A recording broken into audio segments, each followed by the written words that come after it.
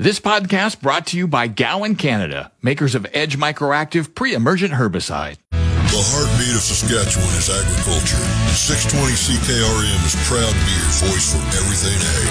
Welcome to Saskatchewan Agriculture Today with your host, Jim Smalley. And a good afternoon. Welcome to Saskatchewan Agriculture Today. It's brought to you by Harvard Western Insurance. We don't judge. Here's another reminder to renew your plates today. Visit harvardwestern.com. And brought to you by the Arcola Co-op. You're at home here on Highway 13 in Arcola. Also brought to you by Karst Holdings in Assiniboia and Schlamps Integra Tire in Grenfell, your locally owned Integra Tire dealers. Today we have our usual Friday look at grain markets. Canola is down $5 for the week, but wheat has gained 15 cents a bushel. A grocer defends the rising cost of food at the store shelf in a Commons Agriculture Committee hearing.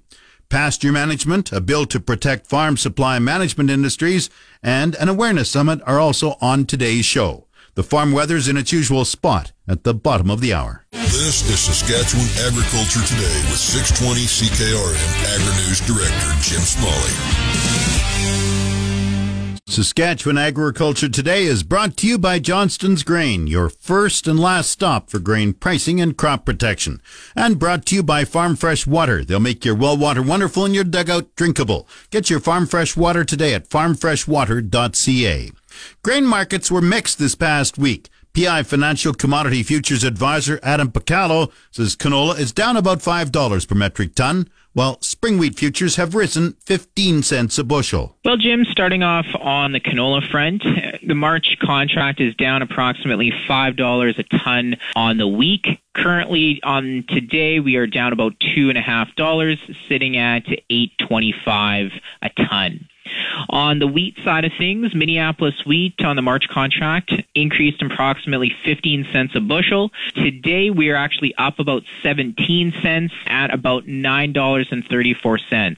So today, the story that I'm kind of looking at here is definitely on the wheat front. We're seeing a pretty big rally here in Chicago, up about 32 cents, and Kansas up about 34 cents here on the day. We did see some bullish numbers from the USDA report on Wednesday. We saw small changes to the U.S. and world stocks. Both were below the average estimates. Steady exports and use, definitely. The only maybe slight bearish side of the report was Australian production is up 3.8% month over month. But right now it seems that traders are, again, kind of watching some of the weather in the U.S., and we might be having a bit of a short covering rally here today. However, what I'm going to be talking about with producers is to definitely be considering rallies like this as potential selling opportunities. Are we done here yet? Not sure, but I think it's something to definitely keep a close eye on. That's sweet. What pushed canola down $5 a ton? Canola has been really trading quite sideways here kind of for the month of February. We saw, again, a bit of a rally off the lows kind of back at the end of January when it dipped below $800 a ton. Now we're sitting at, again, about $825 here right now.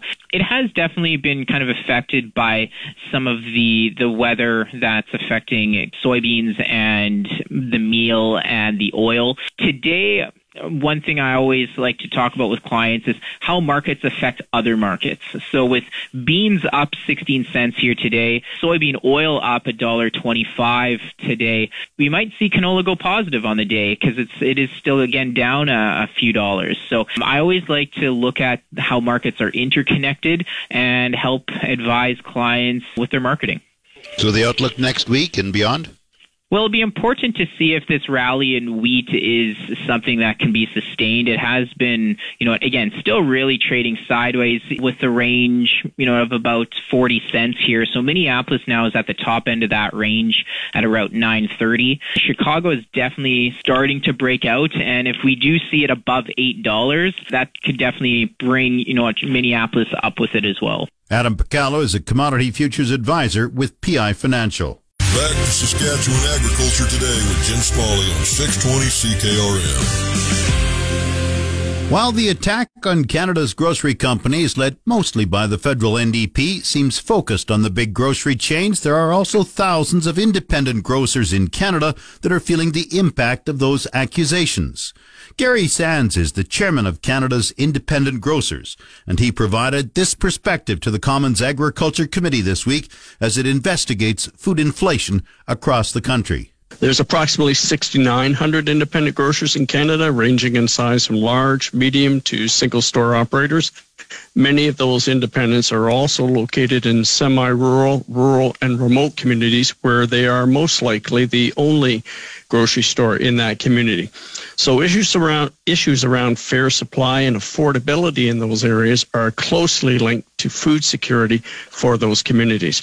Our members also have a sort of symbiotic relationship with the communities they serve, living in the community, hiring local, buying local, supporting local community activities and causes. And this bond is why they are such an important part of the tapestry that makes up this country from myriad diverse communities. So naturally, independent retailers are extremely sensitive to concerns around affordability that are being felt by their customers, who are also many times their friends and neighbors.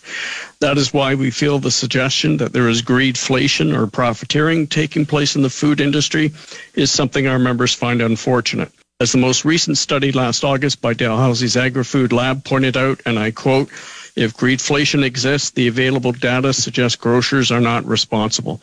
Let me be clear that while I am here today to represent independent grocers, we know that the cost pressures and challenges confronting the food industry are being borne by all. There is no bogeyman here, not retail grocers, not suppliers. And when you're an independent grocer and you're receiving price increase notices from all of your suppliers that are most often in the double digits, if your margins are 2 to 3%, then we don't know what business model you can use that you can't help but pass those costs on to your consumers. All of us in the industry have talked about the issues that have impacted us over the last couple of years. Some of the most significant have been the impact of catastrophic flooding in BC, adverse weather events in Western Canada, including a virus and drought in California, of course, the continuing war in the Ukraine, port, rail, and border disruptions, significant increases in fuel surcharges. It's really not about what has happened to hit the industry. It's more about what hasn't happened. That's Gary Sands, the chair of Canadian Independent Grocers, appearing before the Commons Agriculture Committee this week. Time now for Real Agriculture with Sean Haney on 620 CKRM. This is your RealAgriculture.com update. Bring the energy of Real Ag Radio to your next customer meeting or conference. From your stage, we'll record an episode in person to inform and provide insight on the latest in agriculture. Email advertising@realagriculture.com to learn more about this unique keynote opportunity. Hey, Kara Oostros here with RealAgriculture.com. I am here today with Dr. Vic Adamovich, who is an environmental economist in the Faculty of Agriculture, Life, and Environmental Sciences at the University of Alberta.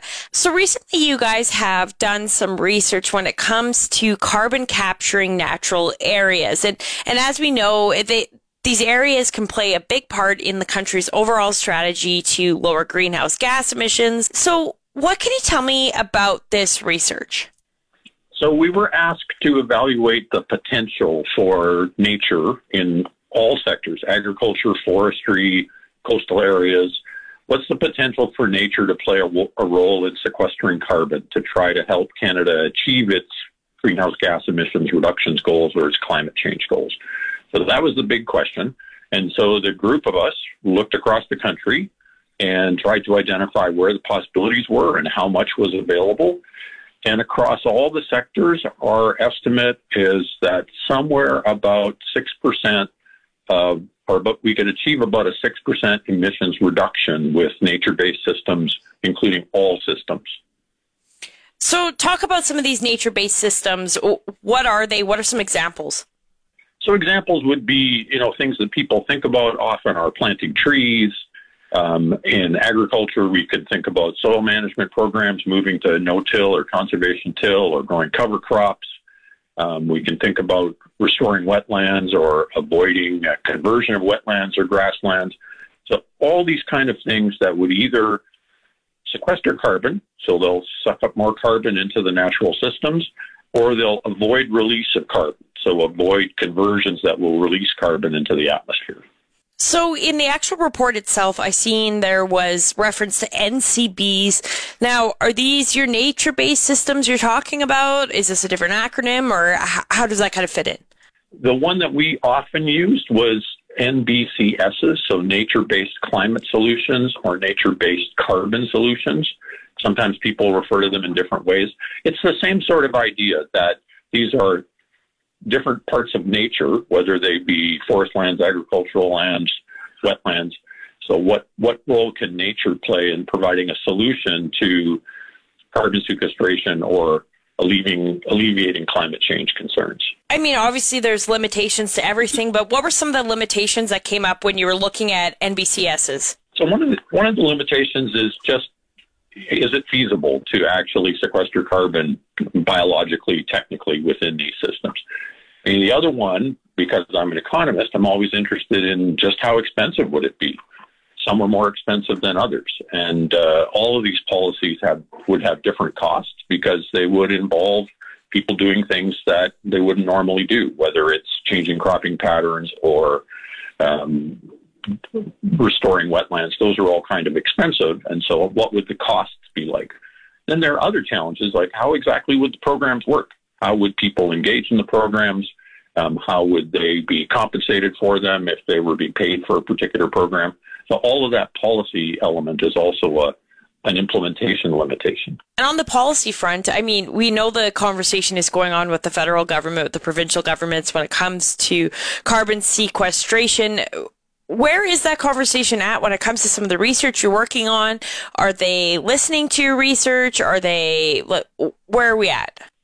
Yeah, I think some of that conversation, and a lot of that conversation is going on. It was the federal government agencies that actually asked us initially to look at this question.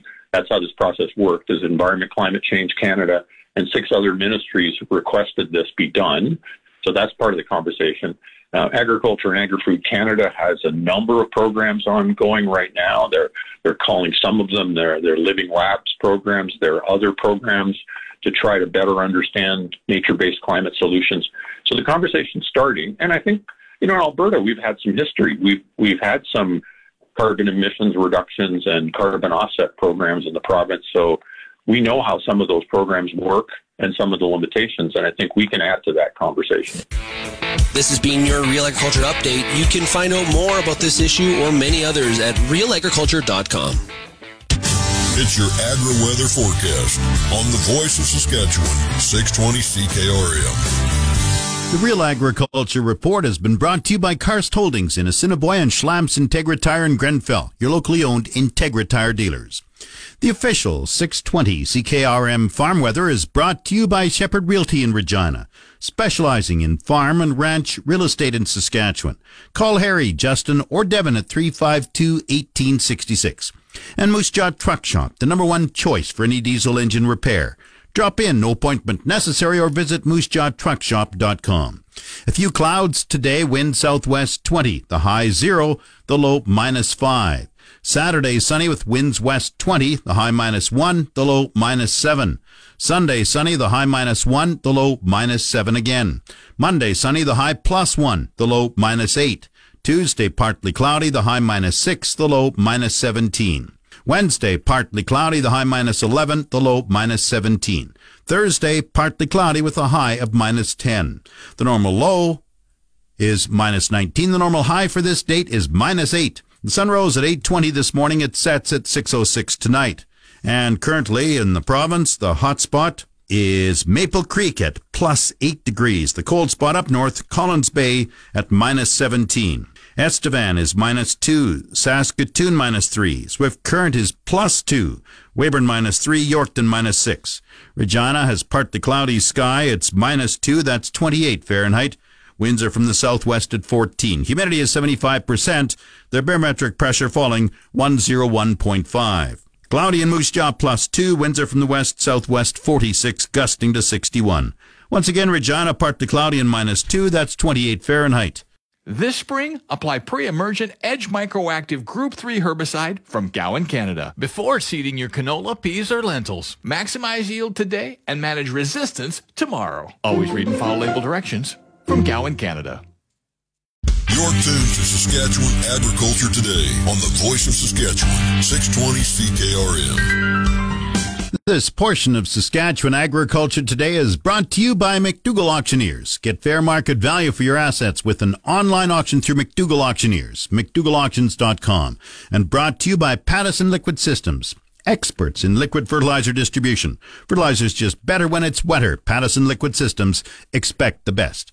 A private member's bill introduced in the House of Commons by the Bloc is now heading for committee. Bill 282 essentially prevents any further concessions in future international trade deals when it comes to Canada's supply-managed farm industries, like dairy. Second reading of the bill easily passed through the Commons this week, with both the Prime Minister and the leaders of the Tories and the NDP also voting in favor of the bill. During negotiations to secure a new NAFTA, the U.S. demanded changes to Canada's supply-managed industries. In the end, Canada opened the border to more imports of U.S. and Mexican dairy products as a concession. This bill, if passed, would prevent that in the future. In all of the most recent trade deals, like the European Trade Agreement and the new NAFTA, the federal government is compensating supply-managed industries for lost market share in order to secure those deals. Some of the payments to the industry, like for the new NAFTA, will be doled out over the next several years. The bill might be getting support in the House, but outside there is some concern. In a written statement issued yesterday, the president of the Canadian Agri-Food Trade Alliance said his members strongly oppose Bill 282. Dan Darling says the legislation creates a dangerous precedent and diminishes Canada as a free trade partner. He says it contradicts established trade rules and urged MPs to vote it down as the next available opportunity. The Commons Trade Committee will discuss the bill in the coming weeks. Livestock producers face a challenge ensuring pasture proper management during dry years. The range management specialist for the Ministry of Agriculture in Swift Current, Trevor Lennox, has some tips for producers. From a management perspective, many producers already employ rotational grazing practices on their operation. A typical grazing rotation may look like this for many producers, starting off in a spring calving pasture close to headquarters in spring, moving on to, one or more summer paddocks through the summer, perhaps maybe a fall field for grazing during weaning time in the fall, and then a winter field. However, sometimes the producer may ask what more, in addition to a rotational grazing system, can be done to improve the health and pasture and productivity of a pasture. Here are a few management suggestions to further fine-tune a rotational grazing system. Consider changing the season of use. Changing season of use ensures that the same field doesn't get used at the same time each year, year after year. This means having a rotational grazing plan so that grazing occurs at a different time each year. Some may ask, why is this even important? Well, pastures can be very diverse, and there are benefits to maintaining this diversity. If a particular field is grazed at the same time each year, there will be certain plants favored, and if continued for a series of years, the entire plant community will change to reflect this. There is a saying, if you do what you've always done, you will continue to get what you always got. And this is very true from a pasture management perspective as well. We are creatures of habit and like to do the same thing over and over, such as grazing fields in the same sequential order year after year. The use of a deferred rotational grazing system can be one option to improve pasture health, where the manager uses a deferral or a delay of grazing to enable vulnerable plants to regrow and recover from a previous grazing event. And once the first field is grazed in the spring and the herd removed, there is a long rest period from grazing to enable the plants to fully recover and recharge root energy. For additional information on pasture management, please reach out to a range management extension specialist such as myself, Trevor Lennox, by calling Ministry of Agriculture at 1-866-457-2377. Trevor Lennox is the Range Management Extension Specialist for the Saskatchewan Ministry of Agriculture in Swift Current. You're listening to Saskatchewan Agriculture Today with 620 CKRM Agri-News Director Jim Smalley. This segment of Saskatchewan Agriculture Today is brought to you by Degelman Industries. Look to Degelman for the most reliable, dependable, engineered tough equipment on the market. And Arcola Building Supplies, small town lumberyard, big on service. ArcolaBuildingSupplies.com. The latest Saskatchewan Water Security Agency report does not expect any flooding in the Saskatchewan grain belt during runoff this spring. Water Security Agency spokesman Sean Osmar says the information is based on conditions at the 1st of February. Yeah, so this is our preliminary report, like you said, and it's compiled using data from conditions at freeze up, so what it was like going into late fall, early spring, or early winter, as well as precipitation that's accumulated to this point. So what we'll be doing next is we'll be going out across the province, doing some actual snowpack surveys. We'll have our people in the field actually measuring snow depth in about 100 different locations across the province. And that'll help fill out, the fuller report that we'll release in March. That'll have, more complete data and a more accurate picture.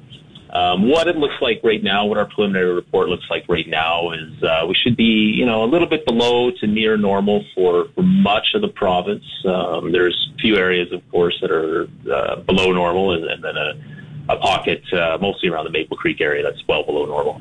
Osmar provides an update on expected water levels for the Qu'Appelle River system. So as things look right now, the Qu'Appelle system does look good. Looks like we should expect to see, pretty normal levels of water levels through there into spring and summer. We're not expecting significant runoff at this point. Of course, with several weeks of winter left, we could still see more snow accumulations and additional precipitation, which would obviously change things. Further up the waters, the headwaters there, the Alpine Snowpack, it looks like we're in pretty good shape there. It looks to be pretty normal. And again, we'll have to wait and see how that develops come melt.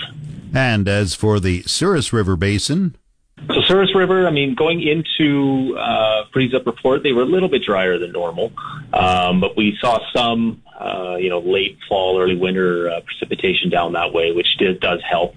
Overall, we expect to see, pretty normal amounts. We expect to see those major reservoirs down there be full from the runoff for, spring and summer operations. Again, it looks like we're going to be kind of a normal, as it stands right now, sort of a normal runoff expectation. Of course, we have to wait and see, like last summer or last year, we had a slower melt. So the speed of the melt will also determine, to some extent, how much of this will run off, how much will stay with the soil. So we're watching to see how that will develop as well.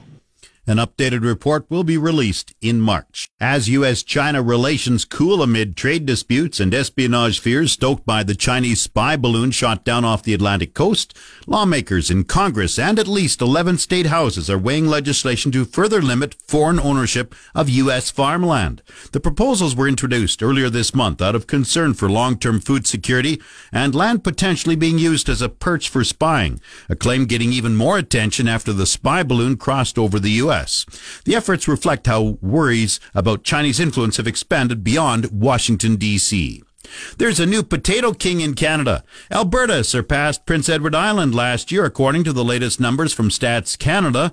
Alberta grabbed the number one spot with 26.8 million hundredweight of potatoes, only 200,000 ahead of Prince Edward Island. Manitoba was the third largest potato province at 26.1 million hundredweight. Saskatchewan was well down the list in 8th place at 1.45 million hundredweight. However, Stats Canada notes that its production numbers for Saskatchewan are to be used with caution. Potato production grew 1.5% on a national basis last year. Stats Canada reports 122.9 million hundredweight of potatoes were harvested last year on just over 381,000 acres. An agricultural awareness summit is coming up in Saskatoon. The summit is scheduled for February 14th and 15th. That's next Tuesday and Wednesday. It's being held in Saskatoon. Here's the market updates with Jim Smalley on 620 CKRM. Market Update is brought to you by Fries Tallman Lumber. Since 1956, Fries Tallman has been your trusted building material supplier for every type of project. Fries Tallman in Regina and Fort Qu'Appelle. And Farm Fresh Water. They'll make your well water wonderful and your dugout drinkable. Get your Farm Fresh Water today at farmfreshwater.ca. Grain prices at Viterra were mixed in early trading this morning. Canola gained 30 cents per metric ton at $809.22. Flax dropped $20 per ton at $636.98. Number 1 red spring wheat rose $2.48 at $415.57. The rest were unchanged. Durum $442.26. Feed barley $372.58. Chickpeas $1168.45. Lentils $694.40. Oats $229.32. Yellow peas $459.88, and feed wheat $289.56. On the Minneapolis Grain Exchange, hard red spring wheat for March went up 1 3/4 cents at $9.35 a bushel. It's the Livestock Reports on the Voice of Saskatchewan, 620 CKRM. The livestock quotes are brought to you by the Weyburn Livestock Exchange. Call Weyburn Livestock 842-4574. And now the latest livestock quotes. This is Grant Barnett with the Market Report, Heartland Livestock here in Moose Jaw. 300 on offer at our Thursday regular sales, consisting of mostly cows, was sold steady to last week. There's quite a difference between these big, strong, high-yielding cows on grain and medium hay-fed cows or lower-yielding cows. These good, big, strong cows, $98 to $1.07. We did have a big 1,805-pound cow at $1.12 from the Hawkins brothers at Shamrock. The hay-fed cows, $86 to $97. Shelly cows are being discounted. Pre-sorted yearling sale here Tuesday. I don't think I've ever seen these 750 weight and down weight calves bring this kind of money at this time of year. This is Grant Barnett reporting. Let's have one great afternoon. And now the latest Saskatchewan pork prices for today. This is for both the Brandon and Moose Jaw plants. It's $185.28 per CKG. That's about 17 cents less than yesterday. In Regina, with partly cloudy skies, it's -2. That's 28 Fahrenheit. Moose Jaw cloudy and +2. Coming up, the Resource Report. This is the Saskatchewan Resource Report on 620 CKRM. Here's Jim Smalley. Now the Resource Report, brought to you by Second Look Online Auction. Visit 2ndlookonlineauction.com to see what's up for bid. Saskatoon-based Cameco says Ukraine's state-owned nuclear energy utility has reached a deal to purchase all its nuclear fuel needs through 2035 from Cameco. Cameco President Tim Gitzel says his company is pleased to play an essential role in helping Ukraine gain supply security for their nuclear fuel. He says the deal has the potential to be the single largest supply contract in Cameco's history. Cameco will supply all the fuel for 9 nuclear reactors, requiring about 40 million pounds of uranium concentrate for the 12-year contract. The contract also has an option for the fuel requirements for the 6 reactors currently under Russian control, which would mean additional sales of 27 million pounds over the contract period. Financial terms were not released. The Saskatchewan Research Council has signed an agreement with Star Group to further develop the rare earth element supply chain in the province.